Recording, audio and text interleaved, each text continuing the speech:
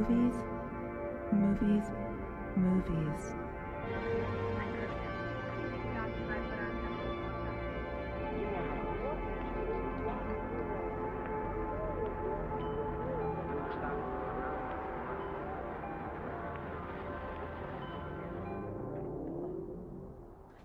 Welcome, Jen. Welcome, Andre. It has been so long since we've had some actual face-to-face time. I know. How long has it actually been? I don't answer that. I couldn't even count.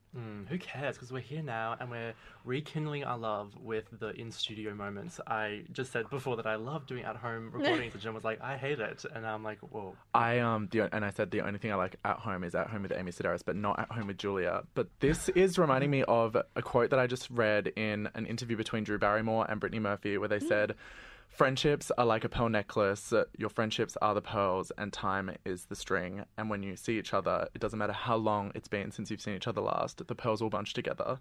Whoa. And could there be a weird segue into the review of Scream that we're doing later on by saying that Drew Barrymore isn't in the new Scream, but I thought so. feel like the pearl necklace of friendship is still working, and it's still there. And we're 8 Screams into a series, including a TV show that was on MTV, and I'm still rekindling in love. But we'll talk about that more in 2 reviews. Yeah, there's some friendship groups that it's okay to be adjacent to as well. Oh my god, if I have to talk about friendship groups and dynamics again in 2023 or 2025, My review is all therapy. I'm whatever sorry. the hell year we're in. Esther Perel is like in the zeitgeist right now for me. Okay, just play Sting so we can All stop right, talking. well, coming up, not coming up right now. We also have a giveaway. I'm so We have sorry a to interrupt you. giveaway. We have a giveaway. We have t-shirts, And free passes. to go see Worst the person in the world. Worst person in the world, which we have been told is iconic. It screened at Cannes this year and won Best Actress. So if you want to see some heavyweight performance and also get a shirt out of it and a free movie, The Worst Person in the World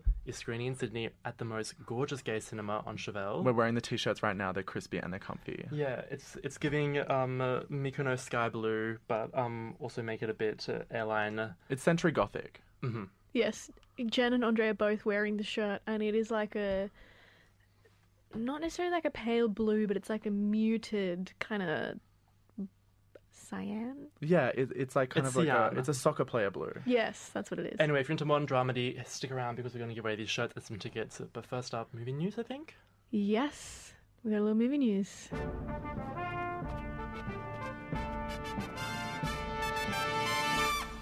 Movie news.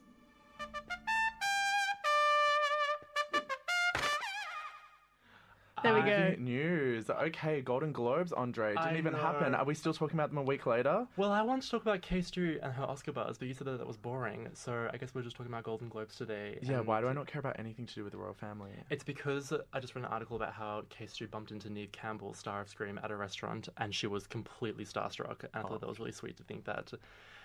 Love that. Neve and Kristen are besties. But the Golden Globes, though, did not happen, and they were kind of invisible to everyone, including the nominees, because they didn't have an official ceremony. They were announcing winners via like a forum online. It felt very finding out about it through Twitter. But obviously, the one takeaway from the whole show and the only talking point is MJ Rodriguez winning MJ Rodriguez Best Actress for Pose. in a dramedy. Which kind of means that our work here is done. And I also think that it kind of feels like the Golden Globes' work is done in that no one spoke about anything else, and it's all being centered around MJ and the joy of that glass ceiling being shattered. And then maybe the Golden Globes never having to happen again. You made a really good point about her performance in Pose that I really liked, which was that you clocked the other nominees and you kind of commented, MJ's the only... Actually, she prefers Michaela J. Michaela J's the only person who actually has gone beyond just performing. She's done the groundwork, she's done the community building, she's done the social work. She's done the social work, she's done the skill sharing, she's done so much outside of herself work. She's not just turning a role in the way that Nicole Kidman is doing Lucille Ball, and I will defend Nicole Kidman completely, to the end of my days, but she's not just turning a role, she's representing so much more than that. She's world building, and She's not, world building. She's not just rehearsing for a couple months She's beforehand. canon. And that to me speaks louder than just, some person from Handmaid's Tale getting acknowledged for pulling a dramatic performance, and no shade. Whoa. But I also never finished Pose, and even though It's Michaela hard to J- finish these shows you love. Like Pen 15 and Pose are kind of the thing that will circle back in 20 years' time and finally tap off, In other movie news, I've sadly become attached to Netflix, and I've watched 2 things on the streamer, which is kind of contrary to my persona and my reputation. Which were? The Lost Daughter, Okay. directorial debut of Maggie Gyllenhaal, and I'm working my way towards Emily in Paris, which Wow. I'll probably defend on the next show, TBH. Somehow, neither Andre or I have COVID yet, and I think that's why I've been holding out. Emily in Paris is definitely going to be that binge. Me watching Netflix and not getting COVID just shows how unpopular and friendless I am, but I'm okay. But that's okay. I'm here for that. Maybe that's what Movies with News is all about. It's about not getting COVID and watching Netflix. Being okay without a friend group. Being okay without friends. Can I request a The Lost Daughter review for next week? You can request it right now in a directorial... No, I'm just kidding. No, right. please. I would love that. I would love... Yeah, we'll do Lost Daughter I would love next for week. us to like talk about that. And Kindergarten Teacher, we can just drag up from the dredges. Or we can do another Netflix fair and just do Emily.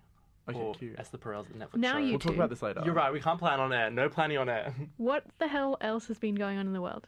I mean, really, all we had to talk about was Golden Globes because we've been taking a bit of a sabbatical and we just went down to the coast and got into the water, and that was good enough. No, absolutely. We were conjuring while filming. We were down by the water, making beautiful scenery and shooting on Jen's new iPhone 13. Ooh. Noticing how like cinematic the waves were. It was giving Terrence Malick to the wonder. It was very godlike. And then we got home to read the news about the volcano eruption and the tsunami. Too much God complex. Too much- We didn't cause the tsunami. We Our didn't hearts go out to Tonga. We didn't cause it, but it was a circular moment. I guess what we realised was that whatever you put into the world Comes back to you. comes back to you. So be careful. Yeah. Film is prophecy. That's the news of the week. Film is prophecy. All right. Well, we're going to We'll be right back. We're going to jump into a bit of Law and Order. And by that I mean Lauren Order, not the series Law and Order. With some Summer Girl action. And up next on Movies. We got 2 takes. So that's 2 reviews. One on Scream and one on And Just Like That. And I cannot bloody wait. So stick around. You're on Mornings on FBI. This is Movies.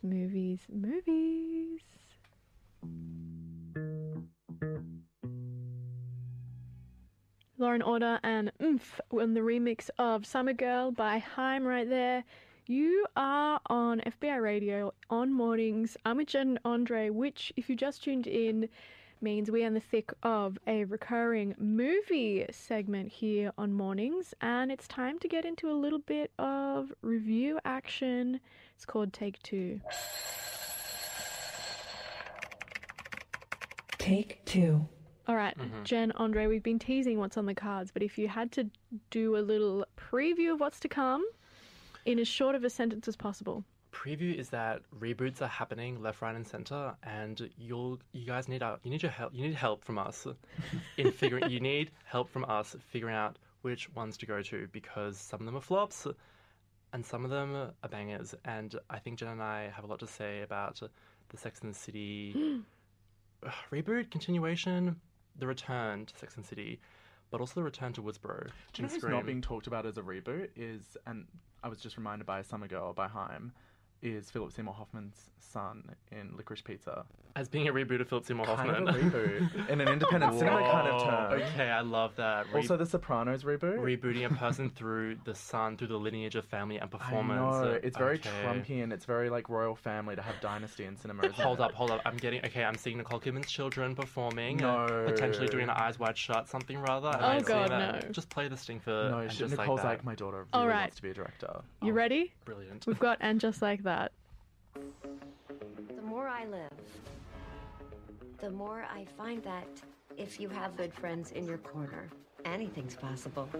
Carrie, party of 3? Put your favorite heels on. The future is unwritten because we're all at different stages of life. Tonight, bring your A game. How many dating apps are you on? I'm just waiting for someone to create a dating site that's called Here's the Man You've Been Searching for, Seema. And there you Ooh, go. That is some cheese toasty action right there. I can't even listen to that. Sound like an Ariana Grande lyric or something. Anyway, blah, blah, blah. That was the trailer to And Just Like That. I must say we kind of grappled with whether we would review this. I was slow to the parade. Jen's been loving, and then I got on the bandwagon, and now we're here to say that New York City is back to being the epicenter because Sex and the City 4 totally lands. is it 4 if I don't count the TV series that was The Carrie Diaries? Anyway, unlike the other mid-COVID reboots like Matrix and Scream, and just like that, totally heals and holds. And that's kind of my entry point to my experience of this. None of the characters get a moment of repose as they're sack-whacked with expectations like, are you an ally or are you a friend? It's so familiar to living in Sydney, let's be honest. And it also plays up how to be a person in 2021 without a lecture. Miranda has to stop talking about her own anti-racism to black people on the subway. Charlotte has to clock her privilege and make space for a pronoun chat. Carrie has to free up my love when Big dies. And this is all while we're living in the Che Diaz world. Che Diaz being the very famous internet-breaking character played by S. Ramirez as the non-binary steward who just can't stop talking about their non-binary gender, which is brutally accurate representation and very, very honest and on point. So basically, and just like that, feels of its time in a positive way. The present is a present because each storyline of accelerationist queerness is as cringe, necessary, brutal, pathetic, myopic, and authentic as the girls fighting about polyamory. Because kind of where Sex and the City was kind of indulging in super old, archaic Judy Garland era tropes, and just like that, just pushes and squeezes everything forward, pressure, and oh god, I feel like I've truly drunk the gay champagne with this, and I'm being very like over the top and very loving. And I hate how corny this sounds because while the show time travels forward, Carrie reminds us that her present is a present. Kiss her ass. I love, and just like that, Jen. Ooh. And so do you. Well, I know. I have a question. Yeah. What is your take on the internet storm of how much flack Che Diaz is getting at the moment? So Jen and I had, we butted heads. I started watching Just Like That late.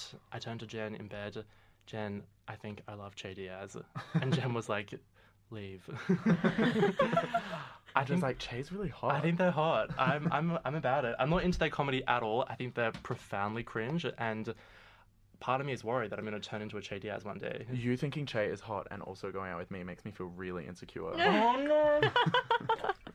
But I'm sure you've seen everything that's going on online, that this is a character that was meant to, in some ways, like, be not a band-aid solution to all of the faults that Sex and the City had, but a way to position how much space the show had created for new stories and to make up for everything that was lacking. Totally. Have you watched Che Diaz? Oh, I have watched Che Diaz. It's what it's like to live today. I can't go a day without meeting Che Diaz. I literally can't be in media, making radio, making film, making podcasts, doing broadcast, without someone talking about their non-binariness. And that's totally fine. I've accepted that. But it's cringe and it's real, and I'm here for it. Yeah, but what do you think specifically about that character being now positioned as the quote-unquote thing that is wrong with this reboot, that it's causing all these problems for the characters where things were swimming along so fine up until now? I don't think there's anything wrong with Che Diaz, and I think the discourse is like so important because Cynthia Nixon's directing an episode and it's about her own queerness and coming out, because she was married, she came out during the original show. So I think like I understand the cringe of Sex and the City and just like that, addressing all of the holes and trying to fill them really quickly. But I really feel like the Che Diaz storyline is vulnerable. I feel like Cynthia Nixon is doing something honest and trying to place, like, I genuinely think the women in Just Like That were like, okay, how do we actually engage with the real world? And they're doing it really honestly rather than trying to like update, which I'll talk about in Scream, which is like trying to pander and gaslight a younger generation into liking the old one. I don't think they're trying to do that. Well, it does feel exactly like that, like they're almost infusing a part of their own selves into these new characters, like Charlotte as well, especially the discussions she's having with a black character, how that resonates with her own adoptive daughter and how outspoken she's been in the past. Totally. What do you think about that? I just think that every character has a Che Diaz. You know, Che's the one that's been spoken about because they're like an obnoxiously bad comedian that hosts a podcast and they have like kind of cringe one-liners and a bad haircut. But everyone has a Chaz. I keep calling them Chaz. It's embarrassing. saying Chaz. I keep saying Chaz. It's not oh my Chaz god, Bono. I'm literally Miranda in the show and It's not Charlotte. Chaz. I am cringe as well. But I think I appreciate that the show is creating these tethered, antagonistic characters that make the girls, you know, wrestle with their traditional norms. I just wish that we could make the same income that Carrie's making off this podcast. Seriously. I mean, but the fun thing about Sex and the City is that there are think pieces about how she finances her life as like a columnist. And now we're asking the question, how did she bankroll being like a third supporting character on a podcast? So many questions, Carrie. Sorry, Caroline. Any leaving thoughts on And Just Like That? I was genuinely surprised by how successfully it landed its purpose, and I am excited. I'm excited that I made space for it. Cute. All right. Well, we'll be right back. Jen, that was so lame. You have to follow up with something. I can't end on that. Oh my god! And just like that, our review was over. Okay, fine. Oh man, we're going to come back with Jen's take on the recent Scream. But first, this is a language warning. It's bars from Umami, Adamiange in Brisbane on FBI. This is Movies, Movies, Movies. Yo. It's my season, bitch. Unami with bars from Unami. We are back on Movies, Movies, Movies. And it is time for another hot take from Jen and Andre. This time it's Jen's turn and we are checking out Scream. And I'm going to play a little bit of what you get to expect right here.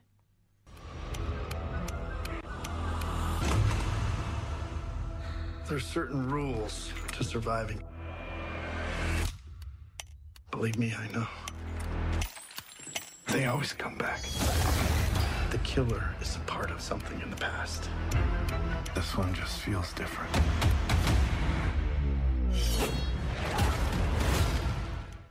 All right, Jen, bring her in. We always ask each other, like, what baggage do you have coming into this? And going in to see Scream at 9:30 last night with you and your sister, I was like, I'm just such a scary movie girl. I don't care about Scream series at all. I just care about the scary movies. And so while I was swooning watching Simon Rex, who played George in Scary Movie 3 in Red Rocket this week, and I could be an apologist for that film and all of its flaws forever, Scream, I just come in with the most brutal eye of like, you're not actually a parody. Why are you pretending you're a parody? You're actually incredibly earnest. And it kind of operates with the same schizophrenic self-reflection that the new Matrix does, constantly analysing itself on screen, anticipating a reaction, even and just like that narrates its own tone and opens a tone-policing metatextual conversation with its viewers about like the narrative balancing act that the writers felt themselves walking.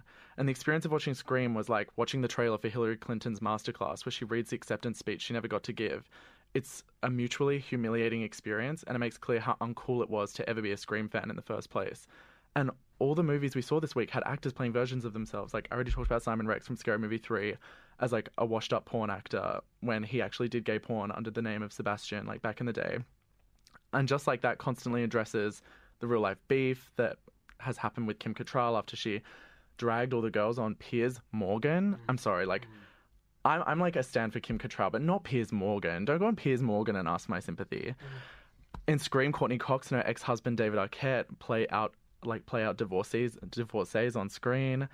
It's like being trapped in a lockdown with movies you used to like and slowly realizing how fake they're being to you. I couldn't help but wonder, were the movies I used to love hiding their pain in order to get approval?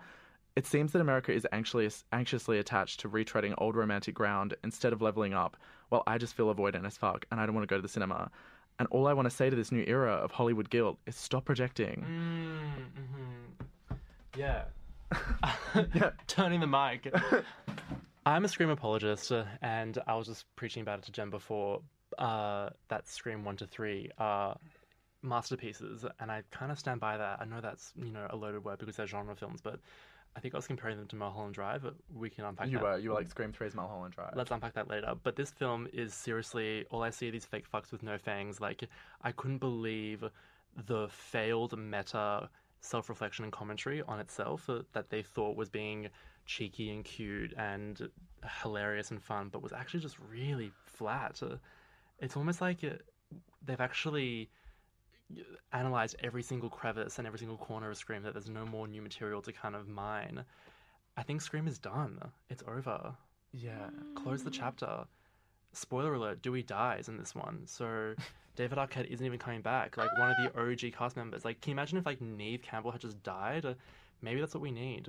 Maybe we need to close the chapter. Yeah, spoiler alert, Neve Campbell doesn't die. Doesn't die! Anyway, I share these ideas with you, Jen, and these feelings. But there is something about making movies about movies. That you're always going to like. That I'm always going to like. And you were there for a Matrix 4. I mean, the real crime of the Scream film is that it just looks hideous and atrocious. It looks so bad. And I couldn't help but like, okay, sorry, this is like a bit of a history lesson monologue, but I have to have it. In the 70s, there was this moment where the industry collapsed and the entire studio system lacked authenticity and fell out of touch with the people, and it birthed this powerful movement of independent cinema. And then, like, in the 40s, the American government broke up the oligopoly of the Big Five, which are the studios, forcing them to choose between production and exhibition, which is like Amazon and Netflix now. And right now, it feels like all the major film series are indebted to the aesthetics and ideologies of the art filmmakers that emerged during those shifts. But because those real shifts haven't actually taken, and we've got Biden, we're stuck, like, in their obligation to audiences rather than the workers and creatives on the film crews, which might seem conservative to believe in auteur theory, but to me it feels more conservative to play to a general demographic, and a film is never just one person. It's always an ecosystem, and the best films happen when that crew is given the time, safety, freedom, and massage therapists to take risks without worrying about investors and stakeholders. Love you, Jen. If you didn't understand any of that, let me give it to you in a sentence. John Waters started a movement, and everyone asks him, John, everyone copies your movies. Everyone wants to make Hairspray. Everyone wants to make Pink Flamingos. Why don't you make movies anymore? And John's like, I'm freaking rich. I was an art house director when it was super cool. Now everyone mimics me, and now I'm not going to go back to doing that because it would just be fake and phony. Why would I pretend that I don't have money? That I don't have money. Why would I make an avant-garde film when I own 3 houses in America? Which is the same feeling when, you know, Bradley Cooper makes A Star Is Born or Joker. It's like, okay, you're indebted to 70s filmmakers who had no money, but you have money, so it's not real. So what do you think the answer is? Do you think it's actually just the answer is that focusing on Netflix and Amazon can't create their own work. They can only exhibit. They can only exhibit, and you pick one or the other. And so is that why you think there have been so many iterations of Scream? Have you... Where was it? I think it was a Brad Trammell video essay. But what he does is that he lays out every single Marvel film and all the sequels to each Marvel film, and he makes like a pie chart of what a franchise looks like. Mm-hmm. And when you see the names of each film and each sequel and each third and fourth and fifth and sixth and how they're all connected, you realize that they're not actually individual films. They're just the ecosystem. Yeah.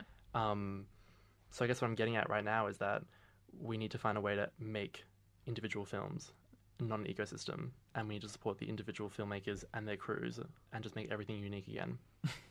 It's that easy. It's that simple. It's that simple. But speaking of exhibition, we would love for you to just go to the movies and see something on us. We have tickets to... Yes, The Worst Person in the World. It's a gorgeous Cannes award-winning film starring Una Memento, Renata Rensfe. Why did I open with that? I don't even know her name or how to pronounce it. I know, and we haven't even seen it. But we're going this week. We're going this week. We can't wait. We've got 10 double passes, and we've got T-shirts to the film to promo. We don't even have a question to engage you with. Just honestly message us on Instagram, call in, text in, don't call in, text in 0409 945 945, and we'll just give them to you. Yeah. That's Whack in it. your supporter number if you're not an FBI radio supporter. FBIRadio.com/support is the spot to go to sign up for as little as $5 or $10 a month and continue fighting the good fight for Sydney music, arts and culture. And movies. Not that that's not arts and culture, but I'm here standing up for them. We'll be right back with some more movies and Spotlight. But first, this is Nookie with No Mercy, and it needs a language warning.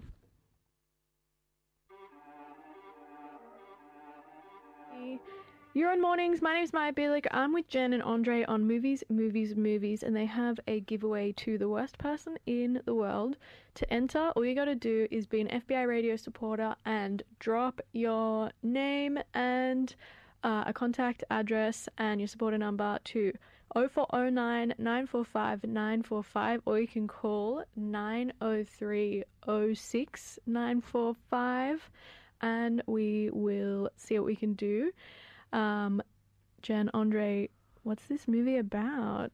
Not really sure, but it has chapters, and one of the titles is cheating, and one of the titles is oral sex in the age of Me Too. Oh, wow. Which all feels kind of relatable. Okay.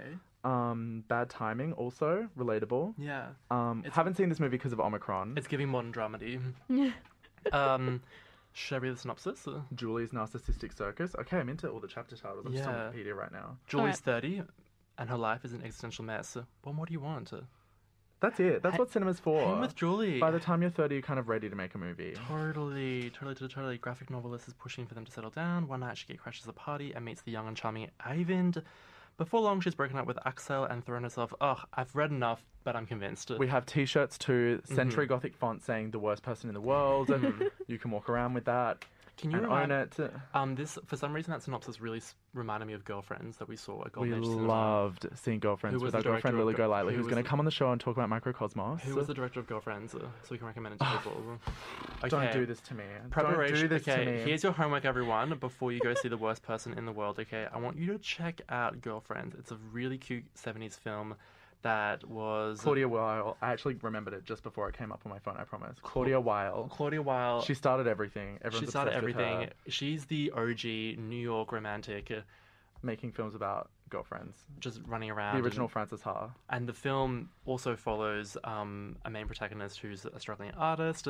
And it's so validating to see someone, handing out resumes, trying to do a side hustle, getting their first show, failing their first show, doing a second show, all the while trying to coach the best friend who's I wonder married. how that film would be different if they had the Esther Perel podcast.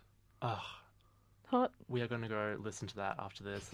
Couples therapy. Should indicate the state of Jen and Matt's relationship. No, And we're good. We we're will good. see you Come guys on. hopefully next week Working. or the work after. But in the meantime, please be safe and watch movies. You can listen back to everything movies related at fbiradio.com/programs. Click on Mornings with Maya Billick and everything will be there. Or you can grab it wherever you get your podcasts from. Jen, Andre, a pleasure as always. So nice to be back. Bye. Thank you for everything. We're going to jump into some Moonchild, Sinelli. This is Covivi on Mornings.